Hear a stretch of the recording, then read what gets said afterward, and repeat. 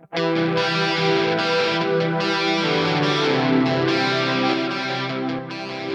back to the Fourth Way Podcast. Today is Veterans Day, so this episode will be dedicated to that topic. Might seem a little bit weird on a pacifistic podcast to hear about honoring veterans. It might sound like it's kind of contradictory because, honestly, as a pacifist, my honoring of veterans is not really done for the action of them doing military things, right? I think it's problematic to argue that Christians should carry out executions in any form, which includes in the military. I find that most, if not all, of our conflicts. So even if I would adhere to a just war theory, I find that most of our conflicts, if not all of them, have been severely compromised and unjust, and most of which have broken at least two of the just war tenets, if not all of them, other than perhaps just authority. So yeah, as a pacifist, I can't get on board with the whole military thing. If you don't really understand that position, definitely check out Season 1, which is on Christian nonviolence. You can also check out the Memorial Day episode from back in May, which kind of explains a little bit more about, even if you adhere to just war,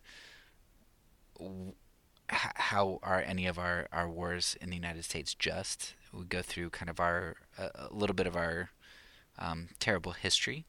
And then, of course, you can check out the Just War series, which talks about more problems with just war, not just specifically to the United States, but just as a theory in general. My hope is that if you check all of those things out and hear a hopefully well-rounded, thoughtful take on my position, even if you disagree with it, you'll understand, hopefully, why I have come to the conclusions that I've come to. And so I'm caveating this episode because I don't want people to listen to this and just dismiss me as, well, you're just unpatriotic. Because I've talked about a lot of things, not just theology, but also philosophy, politics, and just how things play out practically. What is, honestly, okay, you can say that the fruit of war is needed, but what fruit has it borne? And so we talk about a lot of those things. So with all that in mind, I honestly want to come to today and truly honor veterans. As I said, not because of their actions in war, but in spite of them. All veterans are human beings with value who live in a corrupt world of conflict, where we're all trying to figure out how to resolve that conflict, and where others are trying to manipulate us to do their bidding. Governments, businesses, whatever. So today my goal is to honor veterans with truth, not by glossing over the futility of war, but by facing it head on. And while acknowledging the futility of war might be seen as undermining the sacrifices that soldiers make and the reason that most people honor soldiers, I think it's going to uncover a way that we can value them far more. And again, the Memorial Day episode is a great one, which kind of talks about the sacrifices of soldiers and how that all plays out. That's just an episode that I think would be worthwhile listening to if you're struggling to figure out how I could honor soldiers while disagreeing with them, and how the truth of the horrors of war and what war truly is, could be an honoring to them. In summary, I feel that by addressing what I believe the truthfulness of war is, what it really is, what nobody wants to acknowledge, is actually going to honor veterans by helping to free them from a false and unhelpful narrative of what we Americans think of as our superiority and our benevolence towards the world. Before I get into the topic, I do want to just do a quick rundown of resources that I think would be helpful for you. I've already mentioned a number of the episodes that I've done, which I'd also throw in the July 4th one on American imperialism. That's going to be an important one for Americans who are ultra patriotic and maybe don't have a an accurate sense of American history and world history, but only a kind of propagandist, like positive affirmation of everything that America has done. If you can't think of some more than slavery and the genocide of Native Americans, if you can't think of more than that as being problematic in American history, then go ahead and check out the July 4th series, because the July 4th episode, because that's going to be important to help you understand a little bit more where I'm coming from. But to get away from just the things that I've said and compiled, for this episode, I am going to be referencing a lot of old resources that we've mentioned throughout the series, and these resources I think are going to be more influential than my voice, because many of the resources are done by people who were or are, I guess probably were, in the military. A number of them are not pacifists, but and the resources are just going to be very important for understanding this episode. So, On Killing by David Grossman, who was in the military and still works with cops, and he wrote a book on killing, which is very good. That helps you to understand the psychology of killing and how big of a problem that is. And he goes around and he tries to help cops kind of get over their having killed somebody. So he's not a pacifist at all. He thinks that violence is necessary, and but he still is able to acknowledge kind of the psychological impact that killing has on people and what that looks like. His goal is just to help people figure out how to kill without that remorse of sorts. So, the same evidence, way different conclusion than me. The Body Keeps the Score is another really good book, and it's about trauma in general, so it's not going to be about uh, soldiers specifically. But there are a lot of stories in there about soldiers and PTSD and such, and what trauma does to our minds and how that plays out. So it's a really good book just in general, but included for this topic as well. Killing from the Inside Out is more of a theological look, as well as philosophical, at killing throughout history and what it does to our emotional and mental states. War and Moral Injury, if you want stories from people who are in the Army or were in the Army. It's a compilation of essays and things from soldiers who kind of recount what just wore on them emotionally, and what either killing or using violence or seeing that done kind of has done to them. So War and Moral Injury. War is a Racket by Major General Smedley Butler from World War One. He was a general in World War One, got out of the army in like 1930, in the 30s, and he just wrote this scathing book about how corrupted the system of war is. And so a major general writing this way back in the day before you had all these hippies and pacifists and things, and that to me gives the major general, a bit of credibility. So War's Racket, it's a really good short book that gives you a little bit of insight just into basically World War One and our ulterior motives for getting into that. And then finally, Steal My Soldiers' Hearts by David Hackworth, Colonel David Hackworth. This book doesn't really deal with moral injury. It doesn't deal with the effects of killing per se. It's really just an expose on the Vietnam War. The reason I include this here is because I think seeing how people on the inside can recognize the futility of conflict, and just the way that people are abused and manipulated in the army. Um, I think it gives you a very good perspective on just the futility of things and the horror of things. So that it's not really making any point um, that I'm necessarily seeking to make here, like some of the moral injury books I just recommended, but it's going to kind of help you to get inside of a war and see what it looks like in there. So check out some of those references either before this podcast or after this podcast. I'll list them in the resources below in the show notes as well. So as I get into this topic, I recognize that many are probably going to come to this episode with your defenses high. My goal isn't bringing truth to light in order to judge and condemn, and so you can kind of lower your defenses there. It's not pointing fingers. I've already made the case for nonviolence elsewhere. But rather, my goal here is to bring truth to light in order to help free people. In the Memorial Day episode, I referenced a Hauerwas article, which talked about the language of sacrifice in war and where that language originated. And the origin of giving medals and in building a high fence around the military so that its actions couldn't be questioned.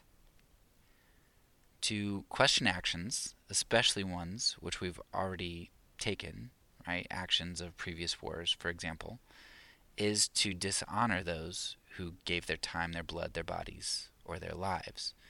To say, should we really have been in Vietnam, is to say, well, the people who died in Vietnam died for nothing. We don't want the sacrifices of our friends, our family members, our countrymen to be in vain. We have to insulate our nation and military from criticism so that their sacrifices can be upheld and so that we can honor them. Our cause has to be benevolent and just, and so we can't court the idea that we might have been wrong or bad. And I mean, just on the surface, that's such a skewed view because that's a fine thing for Americans to do because we think that we're benevolent, we're right, the wars that we get in are just. But as Christians, if we're omni-national, multinational, that should raise some red flags for us that especially my conservative group, you can't say anything about the military.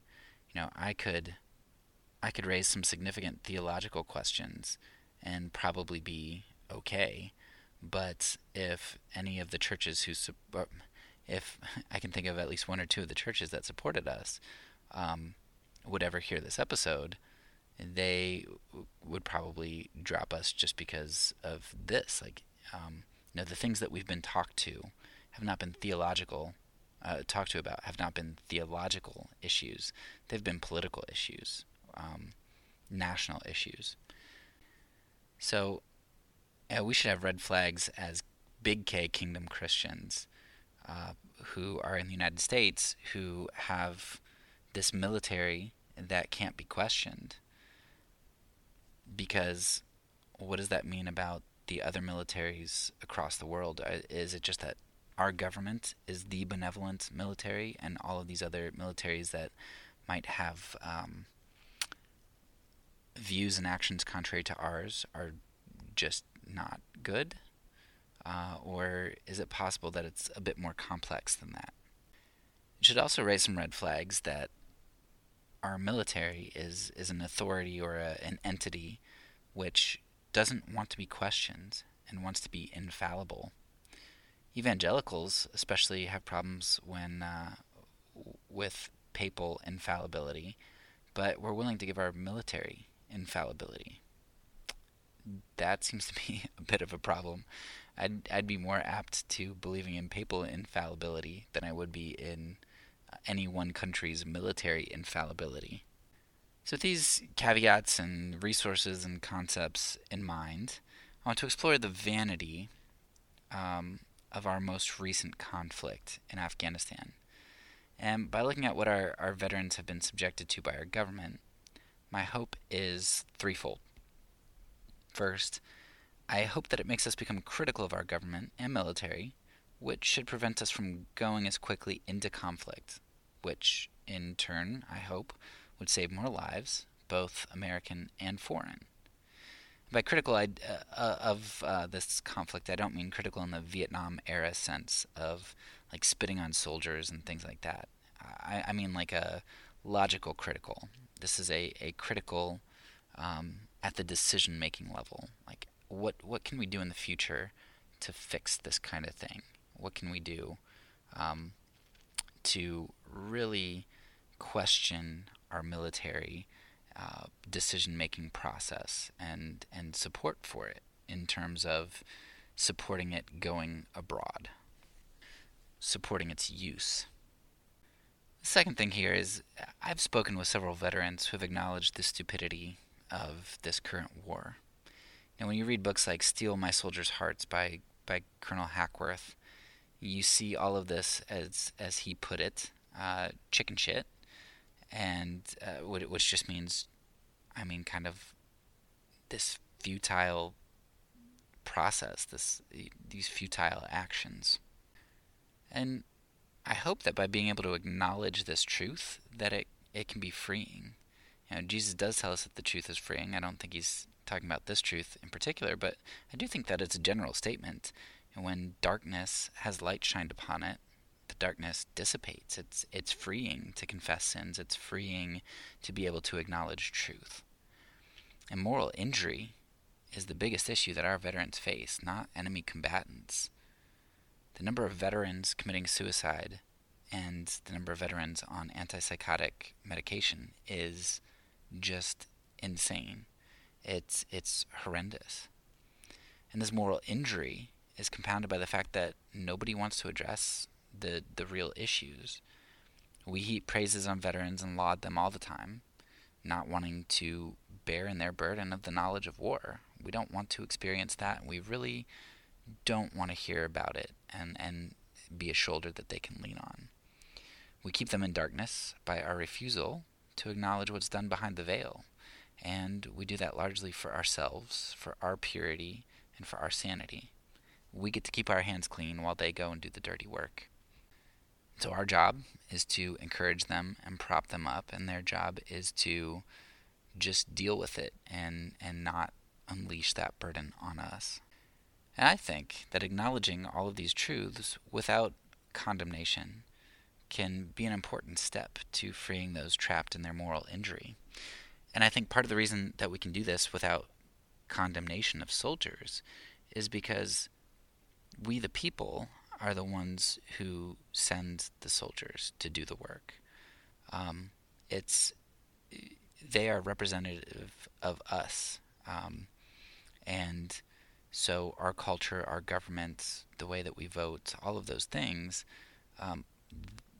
we have people in Afghanistan killing other people and dealing with violence because of me, because of us. And sure, we have different levels of culpability. I voted for Bush twice, and so my level of culpability might be different than somebody who took different actions, different course of actions. I don't know. But the point is that we're in this all together, and I can't really look at veterans and judge them because they are representative of me and my people. And so bringing these truths to light can be done without condemnation and is important to be done to be freed. That brings me to my third hope here, which is that in this episode, we'll reinforce all of our discussions on pacifism and the just war theory so far, recognizing the lack of foresight and creativity in conflict resolution, as well as the high cost of war, should lead us to consider pacifism as a more feasible option. I do plan on doing future episodes or a series on positive nonviolent action as an alternative to war, which I think will help to round out this whole case, because a lot of people just can't envision what does nonviolent action look like. You know MLK or Gandhi, but two cases of it being implemented in the last century doesn't make it very compelling. So I'm going to do a series on that and highlight a lot more cases, because I think that was pivotal in helping me to see the feasibility of nonviolence, of how it's not just escapism, but it is brave and doing something. All right, with that 20-minute introduction and all of those caveats finished, let's go ahead and dive into the episode proper. There have been a recent pile of documents released on the war in Afghanistan. There's a link to an article summary in the show notes if you want to go ahead and check it out. But the internal documents basically show that the war in Afghanistan was and is a fiasco. There were no clear objectives throughout the 2 decades war, or few objectives, clear objectives. Bin Laden and toppling Al Qaeda were accomplished. They were supposed objectives, but the war rages on a decade after that. Even with Bin Laden, the war on terror has purposefully vague objectives, giving the government overreach on things like the Patriot Act, and we're not anywhere closer to the end of the war. Like there's no objective that would win us the war, which is part of the just war theory, right? To have these clear objectives. Killing bin Laden didn't reduce the threat of terror. It actually increased the threat of terror because we're occupying an Islamic country, and that's just fuel for the fire with Islamist extremists. Much of our terror incidents come domestically, and while 9/11 was horrendous, the war in Afghanistan has only exacerbated conflict, internal and external. We've spent, I think now it's about $2 trillion and counting on the war. I mean, our interest on the war alone is tremendous. Hundreds of thousands of civilians have been killed in Iraq and Afghanistan, compared to the few thousands of civilians killed in the United States by terror. I mean, even if you include all of the soldiers killed and the people killed on 9/11, I mean, the number of innocent civilians killed in Iraq alone, and we were only in Iraq for a short period of time, it just pales in comparison. Hundreds of thousands, well, I guess in Iraq, I think it was, if I remember correctly, don't quote me on this, but I think it was 180,000 civilians. And what we've had, maybe about 10 to 15,000 people, including civilians and soldiers, are occupying forces who have been killed. With our actions, we've destabilized politics, and we basically created ISIS, or are responsible for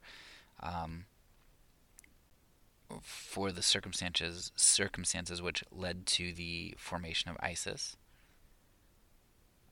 We've been pumping money into Afghanistan, which has fostered and financed a tremendous amount of corruption there. Opium was significantly decreased as a cash crop in Afghanistan prior to our invasion, and when we put our presence there, opium sales have just boomed and skyrocketed there in Afghanistan. We've wasted money on items we never used or could never use in Afghanistan, in part because of our government corruption and wanting to line the pockets of favored contractors or as favors for lobbyists and friends of people in high positions.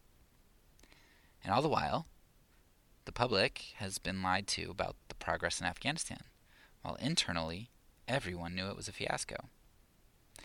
That's just those are just the main points pulled out from some of the articles and research that I've done.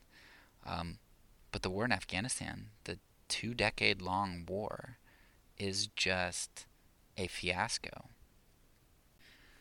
I'm sure we'll get to it more later, but that's one of the ironies of people saying that nonviolence doesn't work. You almost never have trained nonviolent groups. So, for instance, we're talking about this war in Afghanistan is done by the most powerful nation on earth, by the strongest military, the best financed military. We pump more money into our military than the next 7 countries combined. This is the best of the best, and we've spent $2 trillion. All of this money, all of this time, 2 decades, and it's it's absolute garbage. We've got the biggest hammer in the world, and we can go around smashing things, and that might be fun and easy to just see something and smash it. But as far as effectiveness goes, you have to wonder if we were able to pump that money into training people on nonviolent methods, if we were going to try to um, pump that money towards peacemaking and creative alternatives, which again you might think is just ludicrous because you don't have any framework for that. So come back in a few months and hopefully I'll be able to have a season on examples of nonviolent efforts. But $2 trillion in 2 decades, and this is what we get. It's just appalling. And to say that war works better is just insane, because arguably the mess that we're in after $2 trillion in 20 years is much worse than it was before. There's more government overreach. Afghanistan's way worse off. We've got a lot more people, including a lot of innocent people, dead. And what do we have? Nothing. We killed Osama bin Laden. Whoop-de-doo, we created ISIS. So, in summary here, the war in Afghanistan was a war which boils down, or is a war, I guess you could say, which boils down to a desire for retribution and has been an opportunity to expand government power, both at home and abroad, as well as an opportunity to put money in the pockets of large corporations and lobbyists, like Lockheed Martin, Boeing, etc.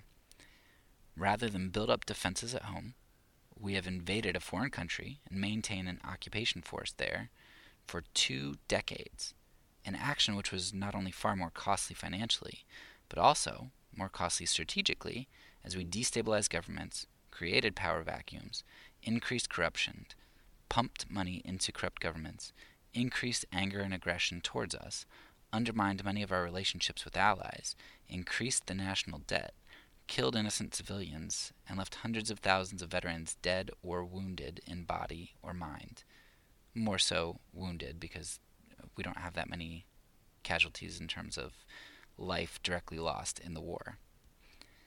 Rather than thinking about long-term peacemaking solutions, we chose power and immediacy, which have ironically ended up being long-term actions which have weakened us. So think about that summary. Our veterans are the ones who have been put most directly through that. They've had to endure hardship and manipulation by being pawns for political and financial gain, as well as for the plain old vanity of just wanting to exact vengeance and exhibit power and dominance in the world. Veterans were fed lines about their honorable purposes, many of whom discovered that such was not the case. There's so many articles, stories, and documentaries out there that you could check out in regard specifically to Afghanistan.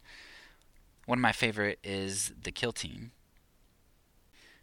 And The Kill Team is essentially a documentary about how soldiers were trained, what life was actually like in Afghanistan, and then how they kind of compensated. And essentially what happened was, you've got these people, soldiers, who are trained to kill and trained for action, who go over and sit around and do practically nothing all day, and then they go out and they encounter civilians who they don't know if they're enemies or not, but essentially they start to get bored and frustrated, and so they have these things called drop weapons where they carry with them, and so they start shooting innocent civilians and putting weapons there to make it look like they were enemies. And from the documentary, you realize that, okay, I'm sure not every soldier did this, and probably not even the majority of soldiers did this, but this isn't just like a one-off case. This is something that is strongly implied goes on with some frequency. And even if certain soldiers don't do it, they probably know of other soldiers who do. But it's a good look at just some of the mental stresses and things that go on with the way that we train soldiers to kill and with kind of the frustrations and pressures of war. And I can empathize or sympathize with their plight, and that echoes back to episode 4 or 5 from season 1, where we discussed how the military trains to desensitize. It goes to the book on killing, which was just very eye opening to me. So in conclusion, Afghanistan may be the worst conflict in which we've ever engaged in terms of resources, not lives lost, of course, but it seems largely representative to me of war in general. Take a look at various sources throughout the centuries, from Thoreau to King to present, and you'll see that war by great minds, uh, even some of our maybe more popular wars, or when we think that our country maybe was in a purer form, uh, was still tainted. I mentioned War is a Racket by Major General Smedley Butler. That's definitely good to look at. But as you start to look at some of these resources, I think that you realize, by and large, we enter conflicts for non-benevolent reasons. A lot of times with financial incentives there. There's almost always some sort of vested interest, which is why we don't usually assist in African genocides unless our oil is threatened or we're helping an ally out or something. While there are all kinds of costs to war, one of the greatest costs is the loss of life experienced by veterans. And I don't just mean loss of life in terms of like dying. I mean loss of life as in coming back and having this moral injury, which is the term that they're using now. The veterans see how the sausage is made, so to speak, meaning that they not only get their hands dirty doing violence and making tough decisions and having their consciences seared by the way that they're trained to objectify enemies, but they also see the insanity and futility of it all. So on this Veterans Day, I want to mourn with all those veterans who have peeked behind the veil of sanity to see the insane frivolity of war, lusting for power and money, killing enemies, and all of that. They got to see it firsthand. We sent them there. And I want to shine light on that darkness so that hopefully someone else acknowledging the truth can help to set veterans free. I think when veterans are able to be honest with themselves about what they've seen and done and been trained to do, and when we are able to not prop up this facade that makes them be these hero philanthropists who have done all of this great good in the world, I think when we're able to acknowledge with them that, man, our world is messed up, our government is messed up, humans are messed up, we are seeking power, we seek to assert dominance, we have all these terrible motives, even if when we do have good motives, the execution of things is terrible. I think when we're able to acknowledge those things, I think we're able to mourn together. And so on Veterans Day, a lot of times what I see people doing is propping up this facade and buying into this narrative, which isn't truthful and therefore isn't helpful.